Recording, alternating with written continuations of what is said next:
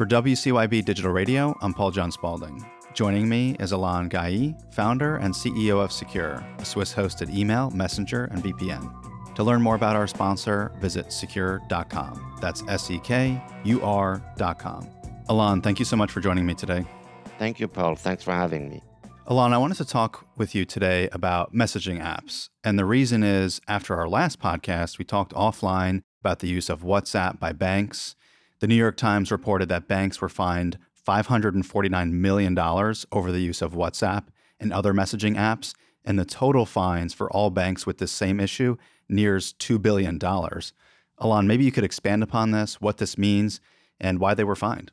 Yes, so the first big noise about this was in 2021. There were banks such as Deutsche Bank and not just US banks, and essentially at all level, all the way to the chairman, they were using WhatsApp to communicate client information or with the client. The total actually is $2.5 billion so far. Anyway, so it started to make noise that you can't use WhatsApp because obviously these applications that are mostly free, open source, and compromised all the time do not respect the client confidentiality and security requirement that you have. So it started like that. And then lately, I think earlier this year and recently in 23, there were two more events. And I think the SEC is now looking into it, and not just the Goldman Sachs and all the other banks. There was B of A, there was a few of them involved, but now they're looking as well at market maker like Citadel, which is the largest financial market maker for stocks in the world. And the SEC has now subpoenaed all the WhatsApp messages, and they're looking into it. And the new fine, if I'm correct, is $50 million per occurrence. So it's a pretty big fine because you just are careless.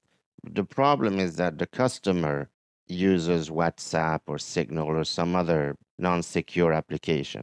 So, Alain, I guess I want to get to the heart of this a bit more because the SEC has said banks and investment firms should have taken more steps to ensure that employees were not misusing private messaging services to conduct business. Sanjay Wadha, the SEC's Deputy Director of Enforcement, said, "Record-keeping failures such as those here undermine our ability to exercise effective regulatory oversight, often at the expense of investors." So I guess what I'm trying to get at is, why would bank employees and whoever was involved with these issues, why would they resort to using something like WhatsApp versus some other approved communication method? Well, here's the thing, and I deal with that with banks in Switzerland too. So banks may have their own communication tool. So you have, tens of thousands of employees. Everybody uses WhatsApp, and it baffles me that people use WhatsApp for phone calls too. When you get free phone calls in the US, and it's just a habitual thing. The other thing is that if you're a bank and your client uses WhatsApp, they're overseas, a lot of them, they just use WhatsApp for everything. You have to use it to communicate with them. Sometimes the customer themselves sends you like a document through WhatsApp. So it's a very hard habit to change. We actually realize that, and that's why we offer something that's going to resolve that problem, where a customer doesn't have secure messenger. Our secure messenger can send them an invitation to chat with us through a text or an email, and the whole communication is secure, private, etc. And they don't need to have secure or register for it or download the app. And that way, the communication is secure, private, and archived. So even if the banker deletes the whole conversation because you have a self-destruct timer, you can wipe out all the conversations on your phone and the recipient. The admin level has an archiving for FINRA. That's the kind of solution that people are looking for, because you need to have a trace of the conversation and the text, a trace of everything, and you need that to be private and secure, and you need to be able to communicate outside of your organization. Nobody's going to go and sign up to something that's so complex, like those emails you may get from the banks where you have to use their system. It's very cumbersome. You have to create passwords that you'll forget, and you have to download their version of the app. And clients don't want to do that. They just want to use a regular email system and a chat system. I'm trying to read in between the lines here. I'm thinking I'm busy. I'm an employee at a bank. I'm trying to get work done. Someone's reaching out to me via WhatsApp or something else similar to that. And I'm just responding back and communicating with them that way. So, do you think it comes down to something like a malicious intention behind it? Is it just a lack of education? Where do you think that this comes from?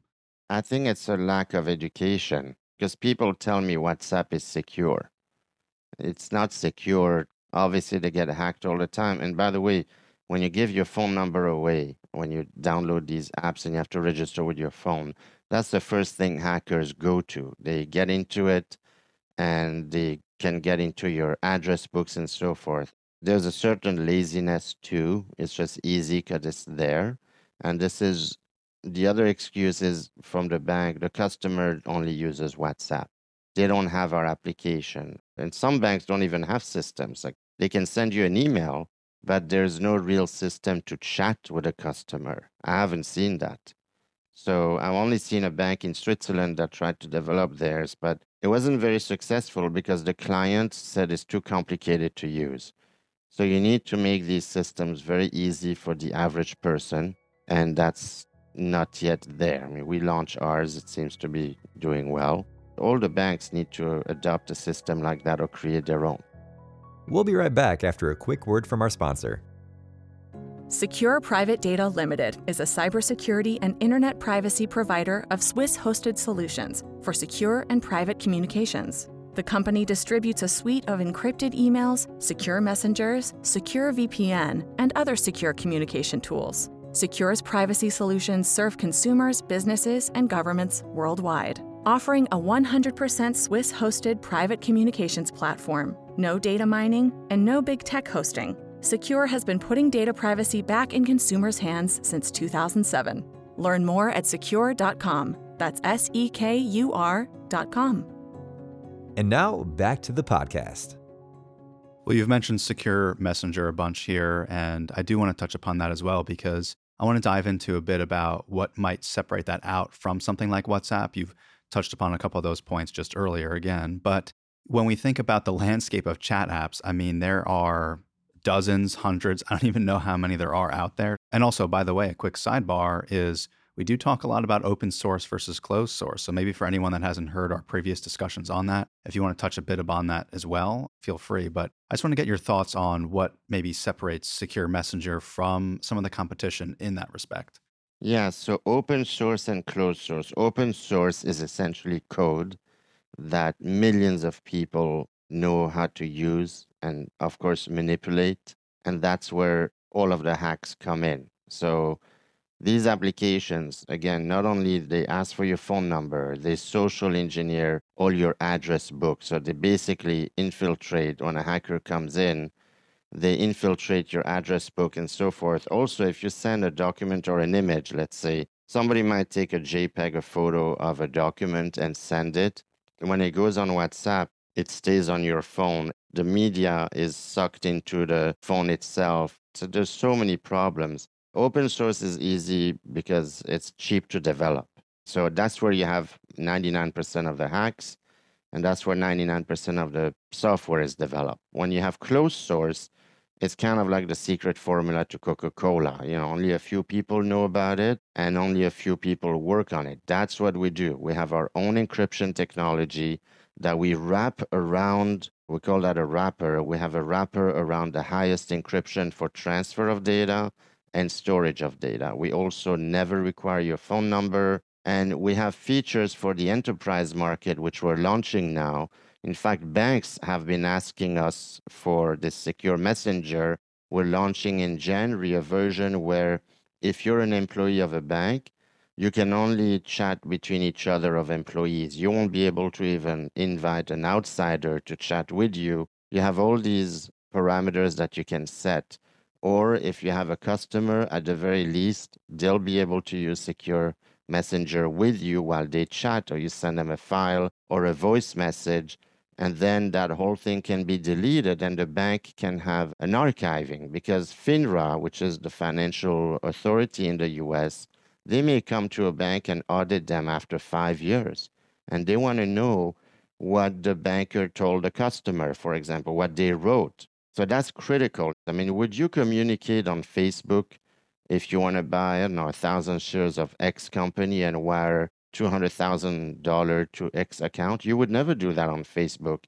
Well, WhatsApp is Facebook, and so are the other companies too. It's the same thing. You would never transact and send documents through social media.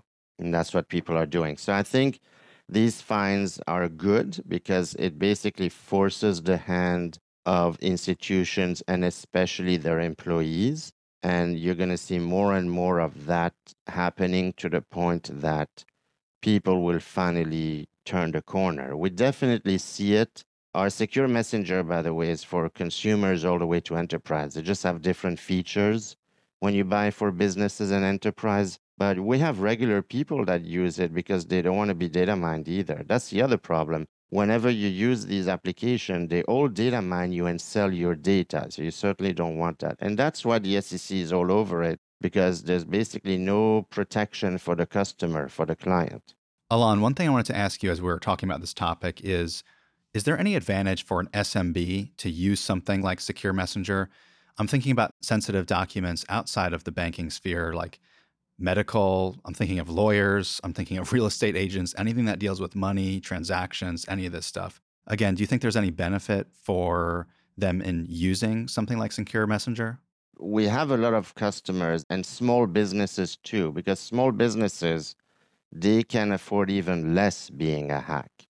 So if you're a small business, especially if you're a realtor, a financial broker, insurance, anything financial, even medical, I would say, that's something you want to use because you communicate a lot with outsiders.